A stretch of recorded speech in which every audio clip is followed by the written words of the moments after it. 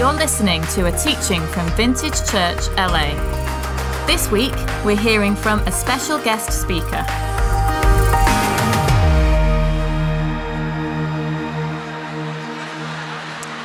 Good morning, church. Let's grab a seat together this morning. Welcome, welcome, welcome. My name is Jonny. If you don't know me, now you do. I'm one of the pastors here at Vintage. We're going to take an offering right now. If you're brand new, you do not feel obliged to give, pass the basket along. But for those of us that consider this place home, we're on the team, we're helping move the ball down the field. We like to give back into God's kingdom. So let me pray, and then baskets are going to come around.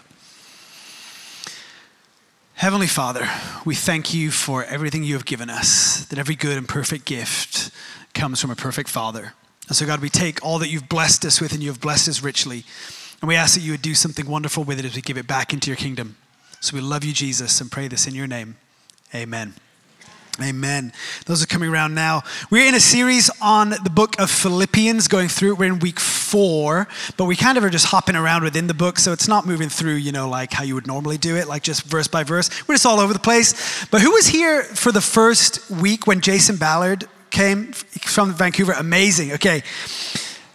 I've been going back. I was on vacation for that one and got to watch it recently.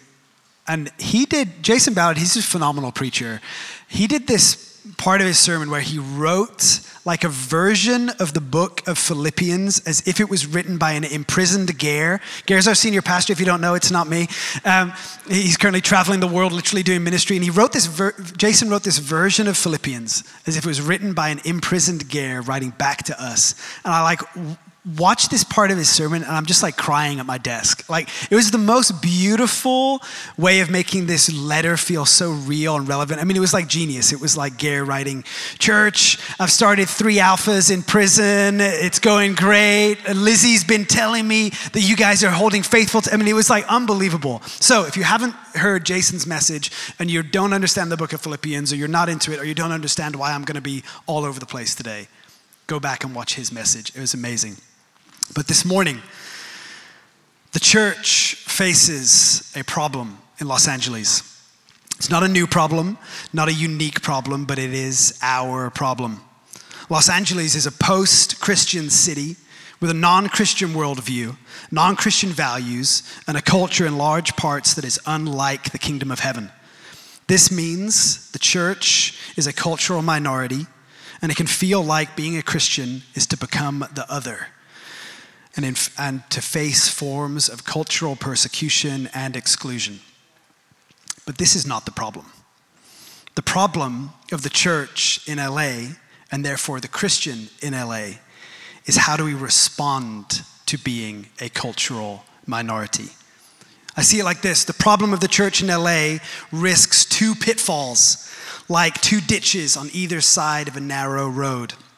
The first pitfall is this: to be staunchly committed to being countercultural to our city, so much so that we take a position of opposition to the very people we want to reach. And so our message is not received. The church becomes known for what it is against. It is seen as angry, mean-spirited, fearful, and controlling. The church in this position will become abrasive and often seek positions of political power so that it can use worldly authority to mandate Christian living. Are we here for this today? Are we ready for it? Because we could get lunch if we want to, because this is heavy. This is big. If we're here for this, we're here for this. I see some of you nodding like, amen. Don't worry, I'm coming for you later. So I'm just firing shots at everybody today. Pitfall number 1 is motivated usually by a desire to protect the bride of Christ and to defend the gospel, which is good. It's just not quite the correct method. The other ditch we risk falling into is to become like the culture of our city. And in doing so, we dilute and pollute our own message to where it is not different enough to say anything of value. The church makes an appeal to culture by accepting the ethics and morality of the world rather than that of Christ. In doing so, the church inadvertently becomes irrelevant, ineffective, and powerless. I told you I'm coming for everybody today. This is often motivated by a desire to be loving and accepting. It's just not quite the right method. This is not a new problem. Historically in the church, this is essentially boiled down to the tension between legalism and lawlessness. And the church in culture will often pendulum swing from side to side throughout history in reaction to itself, often overcorrecting from one ditch into an equal but opposite ditch. This is the problem that the church, and therefore the modern Christian, faces in Los Angeles. How do we avoid both pitfalls? How do we navigate both ditches and travel the winding and narrow path down the middle, where the church is powerful without seeking power, loving without compromising, relevant but not abrasive, different but not combative, distinct but integrated? In other words, how do we become incarnational good news to a city? If only there were a book of the Bible written by a theological and pastoral genius where he specifically writes to a church in a non-Christian city facing the cultural pressure of being an unwanted minority in a progressive and hostile environment. If only. I guess we will just have to settle for Paul's letter to the church in Philippi. I'm being facetious. He starts in Philippians chapter 1, verse 27. Paul writes this: whatever happens, conduct yourselves in a manner worthy of the gospel of Christ. Then, whether I come and see you or only hear about you in my absence, I will know that you stand firm in one spirit, striving together as one for the faith of the gospel. Paul in the book of Philippians is concerned with how people live much more than what they believe. He kind of already assumes they know what to believe. This is an established church. There's a small section in chapter 2 where he sums up some great theology in this poem that was likely like a hymn that the early church would have sung. But other than that, he mostly instructs how to live in response to the pressures of the church and the culture that it exists within. He seems to trust that they know what to believe. This isn't the book of Romans where he lays out foundational theology. He's worried not that they don't believe the right things, but that what they believe won't convert itself into action represented in how they live. It is a major running theme in the book of Philippians. How do you live in a city that is hostile to your faith? And how do you joyfully thrive in the face of opposition and in the midst of suffering? Paul's answer to them and his instruction is holiness. Conduct yourselves in a manner worthy of the gospel of Christ. He expounds upon this idea in Philippians chapter 2, verse 14 through 16. He says to the church, do everything without grumbling or arguing, so that you may become blameless and pure, children of God without fault in a warped and crooked generation. Then you will shine among them like stars in the sky as you hold firmly to the word of life. And then I will be able to boast on the day of Christ that I did not run or labor in vain. Become blameless and pure, children of God without fault, then you will shine among them like the stars in the sky. In other words, there is an expected way for a person who has experienced the good news of Jesus to live, and that life is to be radically different than how the rest of the culture is living. The way that it will be different is that it will be radiantly good and pure, so as to arrest the attention of their city in such a way that it has an impact upon them. Look at the calling here. To shine like stars in the sky, like light in the darkness. This is a call to holiness, to holy living, and to be a holy people. Something apparently that Paul sees as so essential that he thinks is essential to the point of being worth suffering and dying for. So maybe we need to make sure we know what we're talking about when we're talking about holiness. Because mostly when I think of holiness, I get pictures of purity culture sermons at youth group, not our youth group. monks living in the desert, totally segregated from society, or guilt about not obeying the Christian rules enough. At best, maybe holiness is a sense of morality that I'm supposed to live, good old-fashioned moral living. But most of us raised in the church maybe know holiness only is the reason why we weren't allowed to go to the parties after prom and why mom never let us go to sleepovers. I think there's something bigger for us. Holiness in the Bible, are you willing to go here? We're going theology nerds today. We're gonna big time theology nerds today. Holiness in the Bible has a multifaceted meaning and is usually used, especially in the Old Testament, to refer to God. In fact, it is perhaps the defining part of his nature. So holiness can be defined as this. Firstly, it is God's otherness. He is the uncreated one. He is not part of creation. He is other than it, totally unique, different, set apart. He is the only one capable of creating beauty and life and goodness, and this sets him apart from any other thing. In fact, consecration or being set apart is an acceptable literal definition of the word holy. Secondly, holiness is God's total moral perfection. His holiness is his perfect goodness, especially related to him being not just good, but having a goodness that is pure and undefiled. The two definitions go together, woven in a double helix. God is separate from all other things in his goodness. Not only is he unlike other things in his nature as God, he is specifically unlike them in that he is perfectly good, while the rest of creation has become broken and corrupted by evil. God is so holy that he is A, set apart, and B, perfectly pure and good. Now this is where it gets interesting. Because this God who is set apart and is perfectly good and perfectly pure is in love with his creation. He is in love with his children who are not set apart from evil and who are not perfectly pure and good and have in fact been ravaged by, corrupted by, and entangled with evil.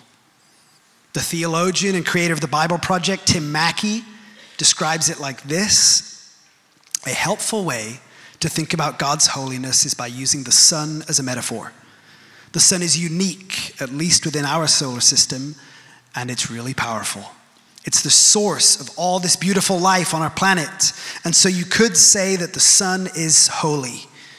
You can actually take this metaphor even further in that the whole area around the sun is also holy, because the closer you get to the sun, the more intense it gets. So that very power and goodness that generates all this life is also dangerous. The sun, if you get too close, will annihilate you. And in the same way, there's this paradox at the heart of God's own holiness. Because if you're impure, his presence is dangerous to you. Not because it's bad, but because it's so good. In essence, God's goodness is so pure that it cannot tolerate the presence of non-goodness. This creates a problem for a God who wants to be with, have a relationship with, and enjoy the presence of people who are full of non-goodness. God goes out of his way to solve this problem. Take a journey with me through scripture. I told you we're going big brain theology nerds today. You're going to leave this place with a doctorate, I swear. Okay, in the book of Isaiah, we get this famous picture of Isaiah the prophet in the throne room of God. He comes into God's presence and he's rightly scared because he knows the sin of his own heart and the sin of his actions. He says, "Woe to me, I'm a man of unclean lips." But an angel of God in this vision comes up to him, touches his lips with a hot coal, and says to him, "Your guilt is taken away and your sin is atoned for," which is another way of saying he has been made holy or pure, which at the time is a radical development.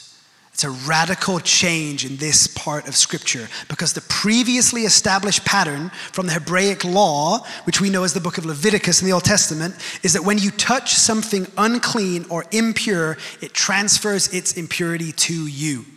Picture a child who stuck their hand in peanut butter. When they go to touch you, you don't take the peanut butter off their hand, they put the peanut butter on you. Here we have the opposite. Isaiah, who is impure, is touched by the coal, representing God's holiness, and he is not destroyed by it. He's transformed by it and made holy. Fast forward with me to the book of Ezekiel. Are we still tracking? Isaiah to Ezekiel, another Old Testament prophet, and he has a vision again of the temple of God. Same place where Isaiah was, only this time Ezekiel's there, and he's on the outside of the temple at the entrance. It is the palace of God's holy presence. And it says that Ezekiel sees a river of water flowing out of the temple, emphasis on the out of the temple, into the earth. Everywhere this river goes, it brings forth life and goodness and beauty and health. It runs through a dead and dry desert, and suddenly trees and plants sprout up. What's dead comes back to life. This river of life runs into the Dead Sea and purifies it. The book of Ezekiel, in his vision, we get this picture of the holy presence of God, represented by the river, coming out of his temple and touching the world. And when the holiness of God touches the world, again, it does not destroy it, it transforms it. What we are seeing through these prophetic visions is that the holiness of God is good. The holiness of God has nothing to do with evil or sin, but that the holiness of God has this incredible transformative capacity where it is able to come into contact with what is broken, corrupted, and twisted, and is able to heal, restore, and redeem it to the point where it can bring dead things back to life. So far, as we track through Scripture, all theoretical, prophetic visions and dreams, until Jesus. Jesus shows up in the biblical narrative, and he starts to live out the prophetic visions of Isaiah and Ezekiel. He claims to be the human embodiment of God's holiness, and then proceeds to go around touching people who are ritually unclean. People with leprosy, bleeding women, and dead bodies. None of them transfer their uncleanliness to him. Instead, he heals or resurrects all of them. But more than just being healings and resurrection stories, these are stories of God taking something that is seen as completely unholy, touching it and making it holy. A leper, a bleeding person, and a dead body would all have been considered in Hebraic law to be fathers of uncleanliness. The Hebrew phrase is av hatuma. I told you, you're getting a Bible lesson today. Av hatuma. Av meaning father, hatuma meaning of ritual uncleanness. Dead people, dead bodies, bleeding people, people with leprosy. These are considered to be the highest first level grade of uncleanliness. They are sources like wells of dirt and disease. They are seen as the most unclean thing in the entire world. Yet, Jesus, lovingly and tenderly, reaches out in intimacy and empathy to interact with what is unclean and transform it with holiness. God himself literally reaches out his hand and touches unclean, damaged, and broken people. Jesus has the capacity to make unclean people clean, to make sinners into saints, to make unholy into holy, to make what's dead come back to life. Are you with me? Come on. This is the progression through Scripture. We now know that Jesus has done all of this for us through the cross, where he was walking around literally touching unclean people. Through the cross, he has atoned for our sin and touched all of our hearts and made each of our hearts clean and pure. For what end? Jesus also taught, this theology is expounded upon by the Apostle Paul in all of the New Testament writings, that the followers of Jesus would be temples of a spirit of holiness. and that out of them would flow rivers of living water. And here's where our biblical narrative begins to tie together. We, who have been made holy by God, are called to become the very temple that his holy presence lives in. And like the vision in Ezekiel, the holy presence or spirit of holiness or Holy Spirit is going to pour out of our lives and into our city, bringing life and refreshing. The implication is this: followers of Jesus are sources of holiness who carry the holy presence of God into the world so that it can be transformed. As God's holiness in us spills out and touches the people of our city, it will transform culture and the people around us into something good and healthy and prosperous. This is holiness. Holiness for your life is a central and essential part of the plan for the redemption of all the earth. It is to redeem you, to be holy from the inside out, so that you may go out into the world as a leaky vessel of God's holiness. It is the beautiful picture of the reversal of Av Hatuma, where we were once wells, fathers of uncleanliness, running around, contaminating the world, destroying everything we touched. We become temples of holiness, walking the earth, spreading life and blessing wherever we go. But, and it's a big but, we can hallelujah this vision all we want. Yes and amen, more Lord. But like anything in the kingdom of God, when God starts something in us, which in this case is him making us holy vessels of his presence, we then have an active role in participating with what he is continuing to do, which in this case means living holy lives. Or in the words of Paul, conduct yourselves in a manner worthy of the gospel of Christ. Simply put, God has cleaned up your life so that your body can be a temple that his presence can live in. You have a responsibility to keep your temple clean. If we do not live holy lives, then we cut our own purpose on the earth off at the knees. Not only do we become inadequate vessels of God's presence, if you do not live a holy life, then you are no different than the world. If you are no different than the world, then you have no redemptive holiness to impart to it. You cannot give that which you do not possess. If we long to impart goodness and beauty and majesty and purity and abundant, vibrant, explosive life onto the earth, we must possess something that is set apart and differentiated from that of the world. You must be set apart in holiness, so that in the words of Paul, you can be blameless and pure, without fault, so that you may shine like stars in the sky to impact a generation that does not know God. Because almost inexplicably, Christ has chosen to manifest himself and his holiness through us to the world. Let me give you a picture of this. I'm a youth pastor at heart, was for a long time. I have many brushes in my house. One of my brushes is a multi-purpose brush. It's for sweeping all manner of crumbs and dog hair off the ground. It's for brushing the dirt off the front step. It's for breaking up spider webs. It's for whacking bugs on the ceiling. This brush is not set apart for anything. I have another brush in my house. My toothbrush. You see where this is going. It is set apart for one singular and very specific purpose. If I came home one day and my kids said to me, "Hey Dad, Mom asked us to clean the bathroom. We used your toothbrush to clean the grout in the tile around the base of the toilet. It was perfect for it." Wrong. It was able to clean the grout around the base of the toilet. However, it was not made for it. It was made for a specific purpose.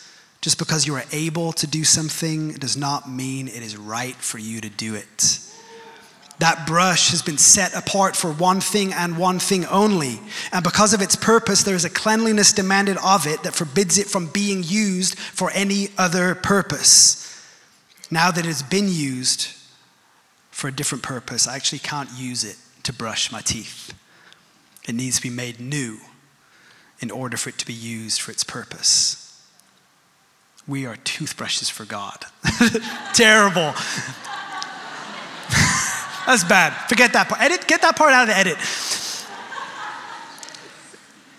There is a calling of holiness on your life that it be set apart. Not set apart from interacting with the world. Lord knows, I'm British. I know that toothbrushes come into contact with unholy teeth, okay? But the behavior that we engage in is to be that of holy behavior and holy living. The world, a generation of lost and hurting people, need you to live a holy life.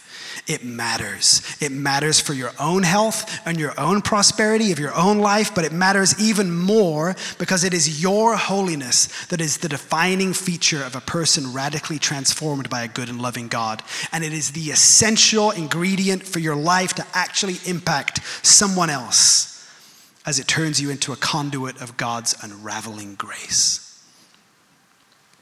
Church. This is how we're supposed to live.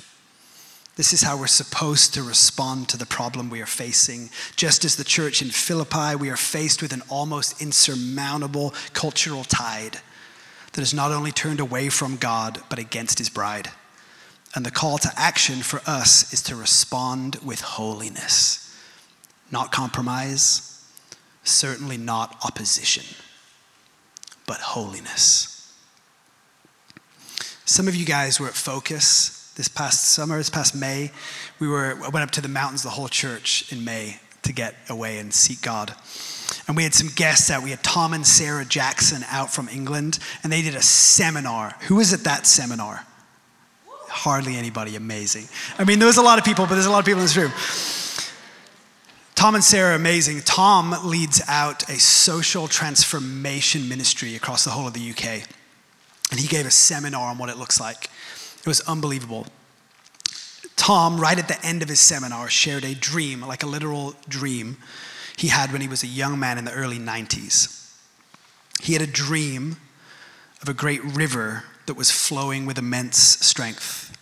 And this river represented the course of culture, the progression and movement of the culture of the world. The water level was rising and the river flowing more and more aggressively. And Tom saw a bunch of people in his dream representing the church trying to raise a flagpole in the middle of the river against the flow of water. They were trying with all their might to put up the flagpole to show that they were taking a stand against culture. It was a fruitless and foolish endeavor, with the church not only losing this battle in the dream, but also becoming defined by their opposition rather than their love or their goodness. In the dream, suddenly a bunch of people from the church began to swim to the side of the river. On the banks of the river, they began to build something completely different. A city of insurmountable beauty, nothing like the culture, but defined by goodness and righteousness and purity and wholeness and health and all the fruit of the Spirit. And they built the most compelling vision of the good life that the people of the world began to step out of the river of culture and join the church who had set themselves apart. As I listened to Tom at Focus recount this dream that he had had many years ago, I was captured and captivated by it. This has been written on the top right-hand corner of the dry erase board in my office for about a year. I have a picture. It's that has been a phrase sectioned off, never to be erased, on the corner. It says this: a cultural renaissance that awakens the city to the beauty of Jesus. I think this is what God wants to do in LA. to see the church, aka the Christians, all over this sprawling metropolis live such holy and set apart lives. Set apart not meaning separate and uninvolved, but set apart meaning living completely differently. Such set apart and holy lives that we begin to shift the culture of the city, that we impact the culture of the city, that we unleash the untapped potential of a creative force of holy artists, architects, mechanics, moms, teachers, investment bankers, line cooks, real estate developers, entrepreneurs, students, Uber drivers, actors, writers, filmmakers, musicians, retirees, and athletes, and maybe even pastors into LA so that it may be redeemed and transformed for the glory of Jesus. That's the vision.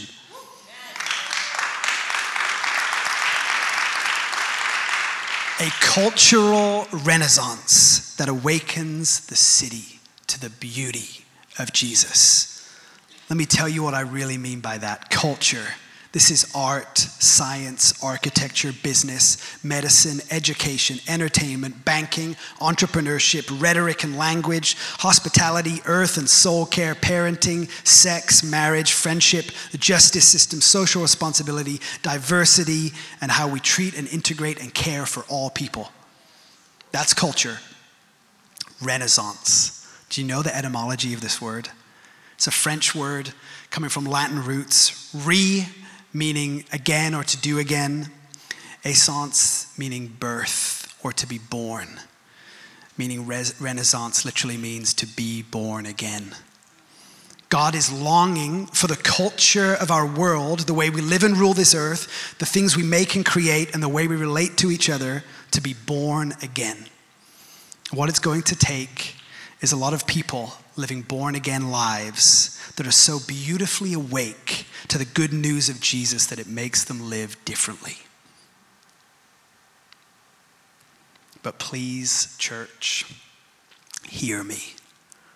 Holy living requires that we actually take the ethic of Jesus Christ seriously when it comes to generosity and money and sex and marriage and prayer and Sabbath and fasting and worship and caring for the orphans and the widows and loving our neighbor and our speech and what we allow our eyes to see and what we allow our hearts to chase. Hear me, church, with all the love in my heart for all of us, myself included. In fact, let me just talk about me for a moment. I know that I fall short when it comes to holy living because I do not always do the things that Jesus tells me to do. When you discern in your own heart, is that true for you also? There's an old quote that I love. Faith is acting like God is telling the truth.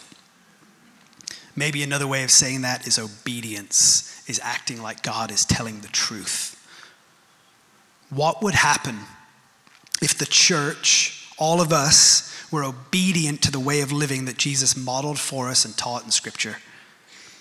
Would we maybe see our lives purified from the inside out and see radical inner healing, wholeness, and peace wash over us in waves each and every morning?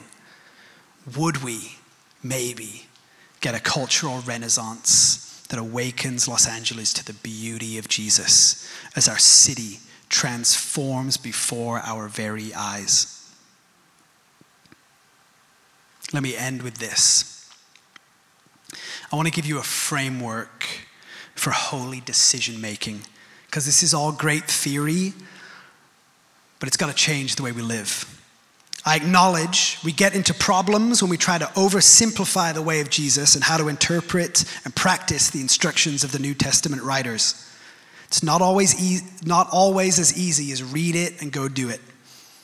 We are interpreting and contextualizing an ancient and complex, living, breathing, historical document.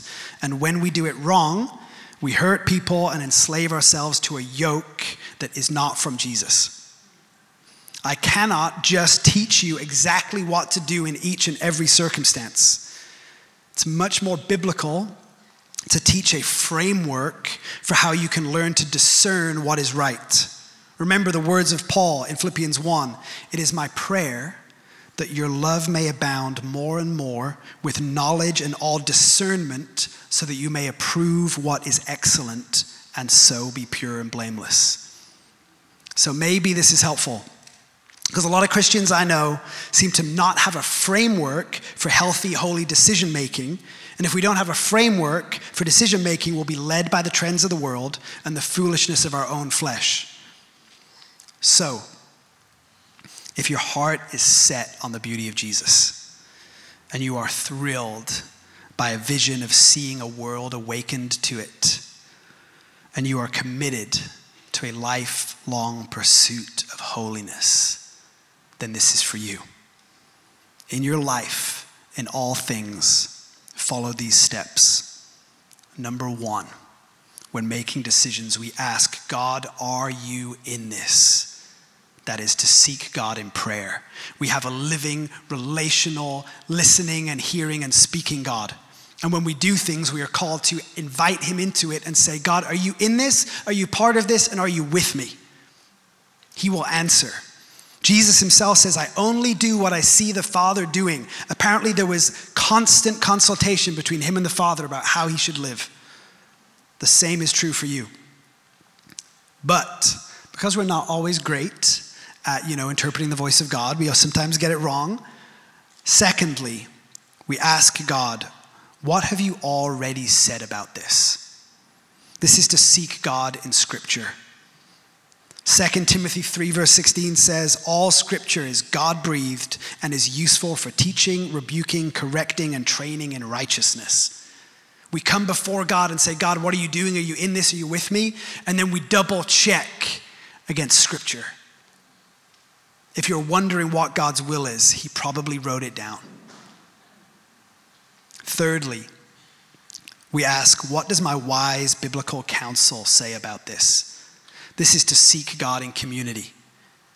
Because sometimes it's hard to hear the voice of God, and sometimes it's hard to interpret Scripture, and so sometimes you need to ask somebody else. And this is not the same as going on Twitter to consult the Theo Bros, and it's not the same as going to brunch with the girls. This is to go to someone older and wiser than you and say, I'm unsure, what do you think?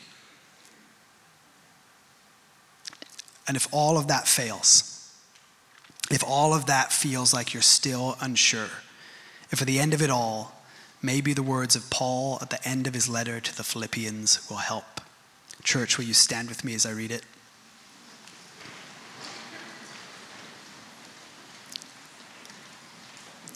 Paul writes, finally, brothers and sisters, whatever is true, whatever is noble, whatever is right, whatever is pure, whatever is lovely, whatever is admirable, if anything is excellent or praiseworthy, think about such things. Whatever you have learned or received or heard from me or seen in me, put it into practice, and the God of peace will be with you. So this morning, you are temples of the Holy Spirit. You are set apart for a purpose. So this morning we're going to pray, Holy Spirit, come. Holy Spirit, come. With the holy presence of Jesus, come into our hearts and make them clean. Lord, by your blood, would you wash away the impurity and the filth that accumulates over time? Holy Spirit, would you clear out the idols, the foolish ways of thinking and living? And God, in all your grace and your mercy, would you fill us up, that we could live lives that are worthy of the gospel of Jesus, that grab the attention of our city, that the beauty of your face would be revealed. So Holy Spirit, come. Holy Spirit, would you use us? Would you lead us? Would you guide us? into all righteousness.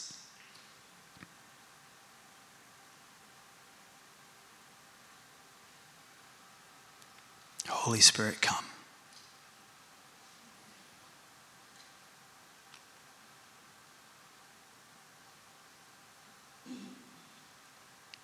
As we continue to pray and worship this morning, our prayer team is going to be here at the front. They would love to pray with you. They'd love to pray with you about anything, but I feel maybe there's some people that are like, I got to get something off my chest, the stuff I got to confess. Man, these guys are like vaults of confidentiality. If you need to pray and confess and get your heart clean, go for it. But you are holy people set apart to worship and glorify him. So let's do that. Thanks for joining us for another week. We'd love to connect with you at one of our gatherings or online at vintagechurchla.com.